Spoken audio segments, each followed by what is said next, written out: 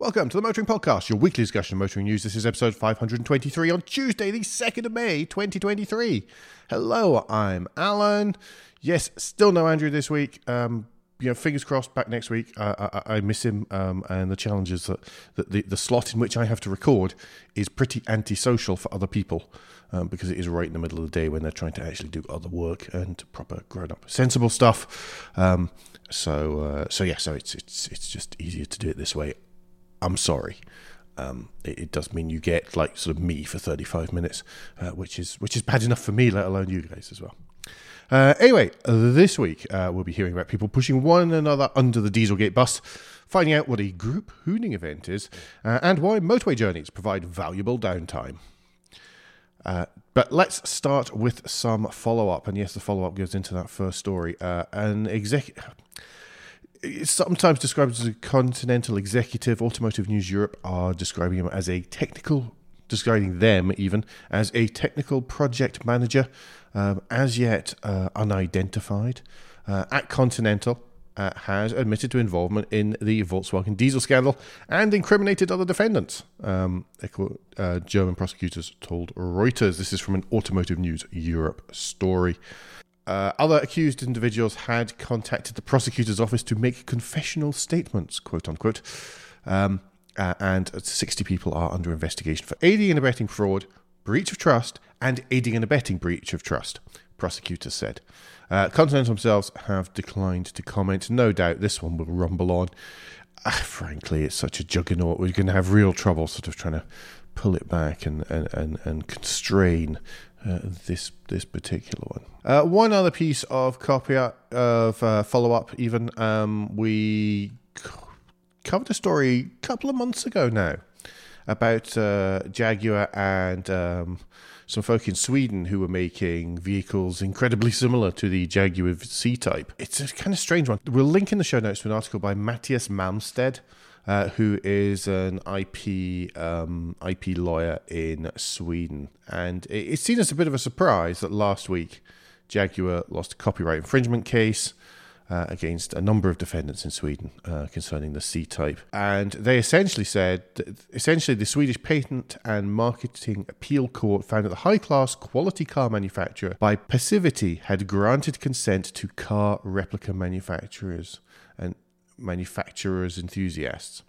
So basically it's saying that because they didn't do anything for a long time about so many replicas of the C-Type, they can't suddenly start now. And that essentially gives a sort of worldwide ability for people to make things that look like a Jaguar C-Type. Yeah, but by just not stopping people in the past, they can't suddenly step in and start stopping people now. So it looks like we'll only be going back to the Jaguar of 34 years ago and not the Jaguar of 60-something years ago. That brings us to new news. There was a lot of stories last week, quite a lot of places covering it. The link in our show notes will be to a story from Top Gear magazine. And because the UK government is considering a graduated driver license program or similar.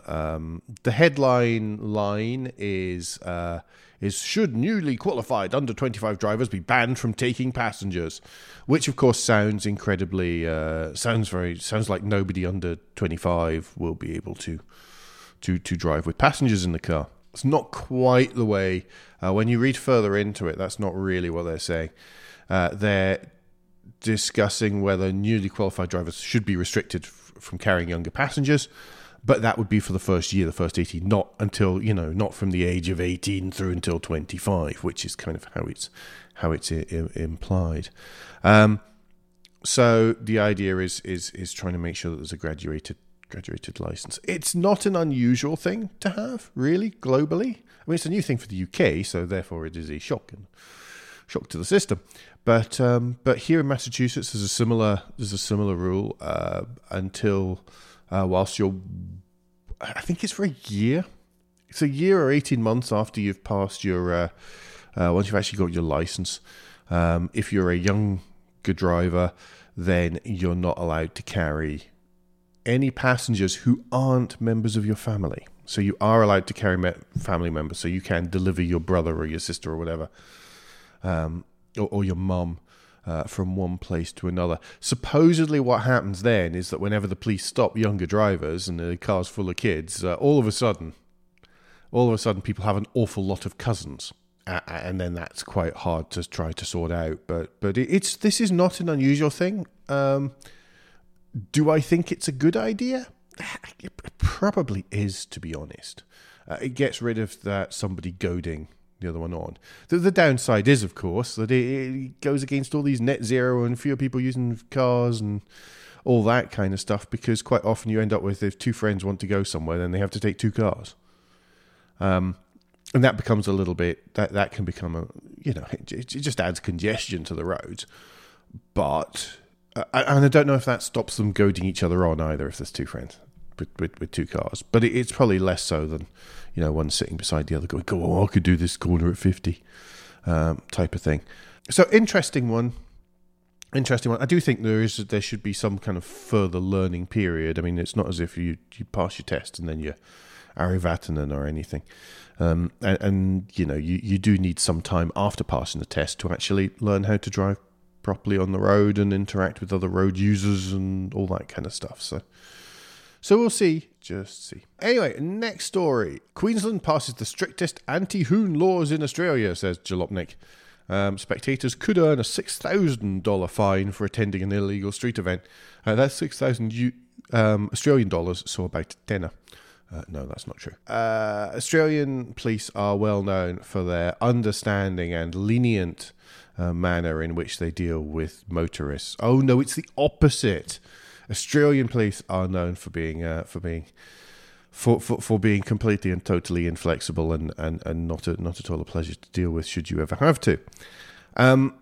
Queensland is now introduced these anti-hoon laws. So the first question is, what is hooning? Sound like some judge. Who are the Beatles? So it is illegal street racing, drifting, and burnout events. I think the key there is illegal. It doesn't just mean that because you're going for a slightly 7/10 drive along a nice road, that is not what they're classing as hooning here. It is illegal gatherings and events. So part of this is that it's now going to be an offence to organise, promote, participate in one. It's going to be illegal to have license plates in the car that they're registered to, even if they're not on display, which is kind of funny because it means that right at the minute, if my car was in Queensland, it would be illegal because I've got to spare a second set of license plates sitting in the seat pockets. It's drivers and spectators here can be fined up to $6,000.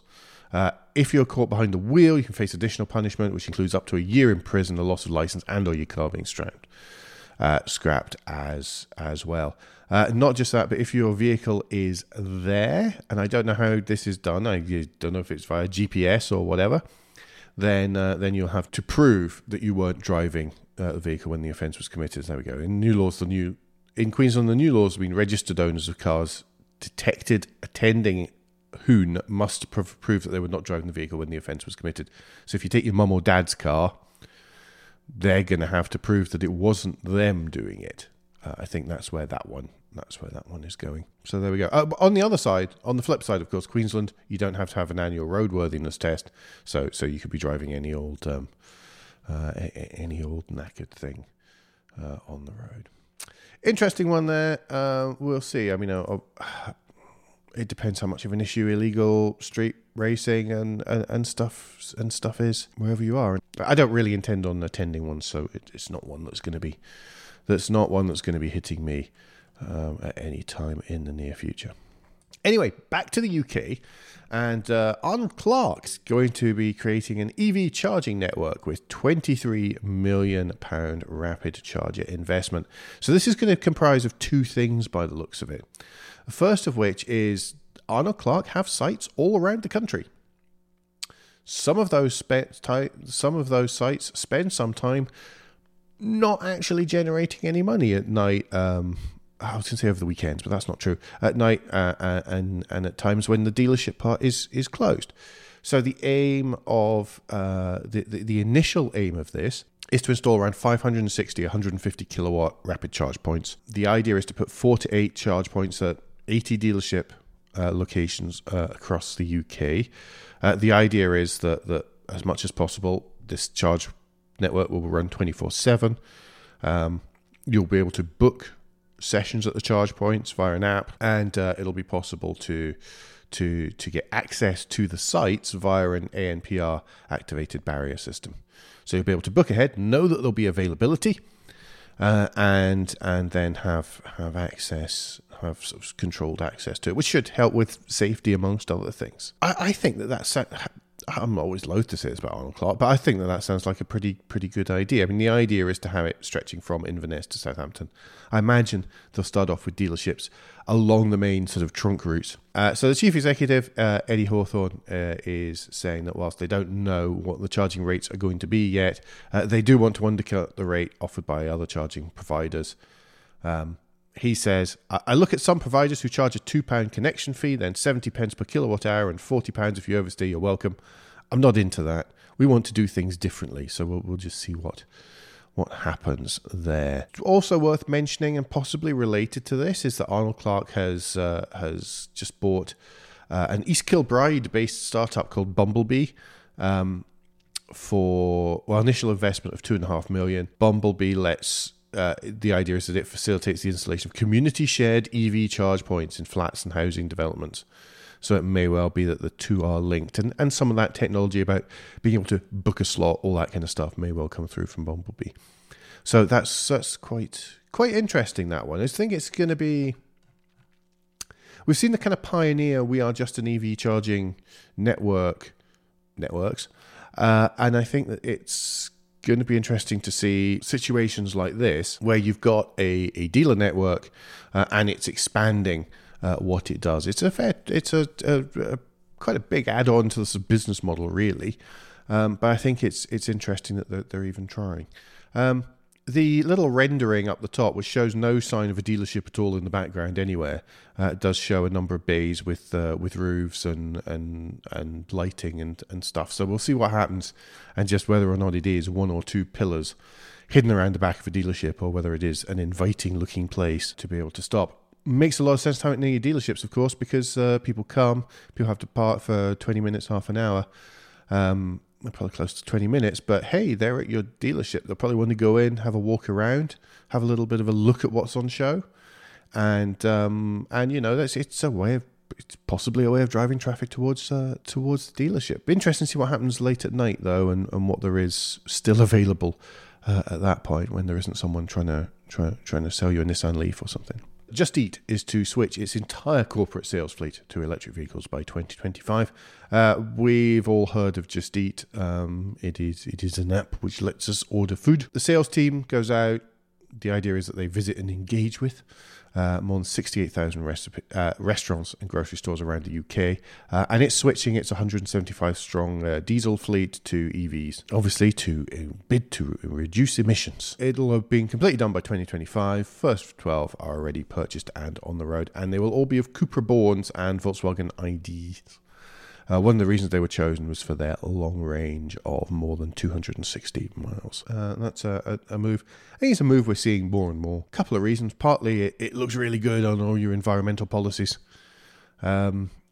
Also, there's a better choice of EVs appearing nowadays, which meet more and more needs, I suppose. And last but not least, it's good for the benefit in kind as well. If you have a diesel vehicle, it can fairly hit you in the pocket. As much as anywhere else. Guilt Minute, the quick break in the show where we ask for a tad of financial support to keep the lights on and the hosting running. If you feel the Motoring Podcast worth a small consideration every month, then you can become a patron. Different levels of patron include different levels of commitment from us to you, including being able to watch the show recorded live. We also have a small range of merchandise in our spring store, from stickers to mugs and t-shirts. If you don't have any spare cash, and we completely understand, then you can help us by following for free from a podcast player to receive every show as they're released, and by liking and rating the show in whatever way your podcast supplier lets you. If you've done all that, and some of you do, so thank you very much, then the last thing you can do is recommend us to your friends or colleagues. So let's move into new car news. Aura, makers of the Funky Cat, have confirmed that their largest saloon, a Model 3 rival that has the optional four-wheel drive and over 300 miles of range, will be making it to the UK. Currently, it's called the Good Cat in China. This is the model that I jokingly said on Twitter would be called the. It hadn't been. I think it was it Funky GNU or something I chose? I don't know. GNUs are always funny. That's why. It's just a funny word. So yes, as a Tesla Model 3, Hyundai Ioniq 6 rival, it's called the Good Cat in China. Where it's been on sale since late last year. But they're probably going to change it. The name is going to be announced at a later date. Orders will open at the start of 2024. There'll be 2 battery sizes and 2 and all-wheel drive. The most powerful version puts out 394 brake horsepower, 501 pound-foot of torque, and it'll do 0 to 62 in 4.4 seconds because that's really important to everyone. It will feature a range of over 300 miles WLTP. It's got all the stuff you'd expect. Massive screen, Face ID opening. Oh, goodness. I'm so glad Andrew's not here for this bit. Opening and starting, and a panoramic sunroof, ambient lighting, synthetic seats. It was funny to see that. Now, I'd rather have cloth, thanks. Heated, ventilated seats, massage function also available later, and all sorts of things like that. Pricing similarly hasn't been announced, but the Funky Cat, which is smaller, is £32,000. So I would imagine this one's going to be mid-40s, I would say. Other new news, the Suzuki Jimny. Yay! Everybody loves the Suzuki Jimny. It has many flaws, but it has an awful lot of character. Twisted Automotive. So Twisted are well known for putting the wrong engines in Land Rover Defenders. Wrong engines, very nice interiors, and somehow making sure they don't just fall off the road. They're going to start offering a conversion on the latest Suzuki Jimny. So this is going to be the first one they ever do, which isn't based on the Land Rover Defender. It should be great. I mean, they're going to add soundproofing. They're going to upgrade the stereo, the audio system, the whole interior. It's going to be better handling, better power. I just think it sounds great. It's all going to be based on obviously the light commercial vehicle, but it's still going to come in at around £50,000 plus VAT, and this is plus VAT because it's still a commercial vehicle. It should be a lot of fun. So that's one to keep an eye on. I mean, it is frankly pointless, but that doesn't mean I don't love it. I think that's really cute, really fun. I'm really interested to see what they do with it. I'm one of these people who'd much rather have a Jimny than a Defender. So yeah, I love it. And the one that they've got showing in the pictures on the Motoring Research site with the black 5 spokes and the roof tray and everything is just pretty cool. So yay! So before we get to lunchtime read, we're going to take a quick detour via the designer's mood board. And Tobias Schulman, who we spoke about a very little while ago, has already left Bentley and will be joining McLaren as the Chief Design Officer. Schulman will be start his new role in September. Obviously, there must be a period of, quite a long period of gardening leave in there. But he'll fill in, which means it's been over a year since Rob Melville left to head for a Saudi Arabian EV startup. Yes, so that again leaves an empty slot at Bentley. It really is sort of senior automotive designers are being shuffled around like nobody's business right at the minute. So we'll see what happens, how long it takes before Bentley announce the next one. I don't know. Let's just see. Lunchtime read this week comes from Fleet World editor at large and also motoring podcast sometimes guest host Alex Grant, and he's taking a few minutes to explain to explain just why he feels that the time that you spent disconnected from Tinternet and the socials and work and everything whilst you're driving is a good thing for you. And also how worrying it is that people just seem to be breaking that down. Worth having a read. It's 3 or 4 minutes of your time. It's a really good piece, as pieces from Alex invariably are. This week's list of the week is from Top Gear, and it's 10 things you need to go off-road. This might be slightly self-serving, having just bought an off-roader. It's 10 things. It's by Tom Ford, who, of course, well known for sticking lights and crazy stuff on things. But yeah, it's a good list. It covers the right kind of stuff. Some of it's a little bit excessive, maybe, for a quick green lane through the Welsh mountains. But yeah, some of it is still pretty relevant. I mean, I have carried sand ladders through Wales, and I haven't used them, so I'll be a little bit quiet about that. But if I've got to choose one thing, I'm going to say ropes and anchors and shackles. Really, they are the most important thing for when you inevitably get stuck, and then it happens. I mean, I even once got the Vehicross stuck. So yes. So there's a list of 10 things. I wouldn't say you needed all of them. I am thinking of getting one of number 9 though, just because that lets me drive on the beach at Cape Cod. So and I don't want to try that. I think that'll be fun. So yes, 10 things you need to go off road from Top Gear. We'll round off this week with the and finally, and it comes from BBC News. And drivers in Carmarthenshire, in rural Carmarthenshire, are being warned to remove dentures because of potholes. A group of residents who live along a rural road, which is just nothing but pothole, have put up some signs. And the signs read, "Caution, remove dentures, adjust bra straps, secure your nuts. Welcome to the worst maintained road in the county, courtesy of Carmarthenshire County Council." So what they're doing, obviously the sign is on private land, not on council land. And so, of course, what they're doing is basically trying to shame, with humour, the council into doing stuff. So we hope that this will help, and it will mean that the council restores a safe surface. So yes, we'll see how that gets on. If there are any updates, we shall be the podcast that shares them with you.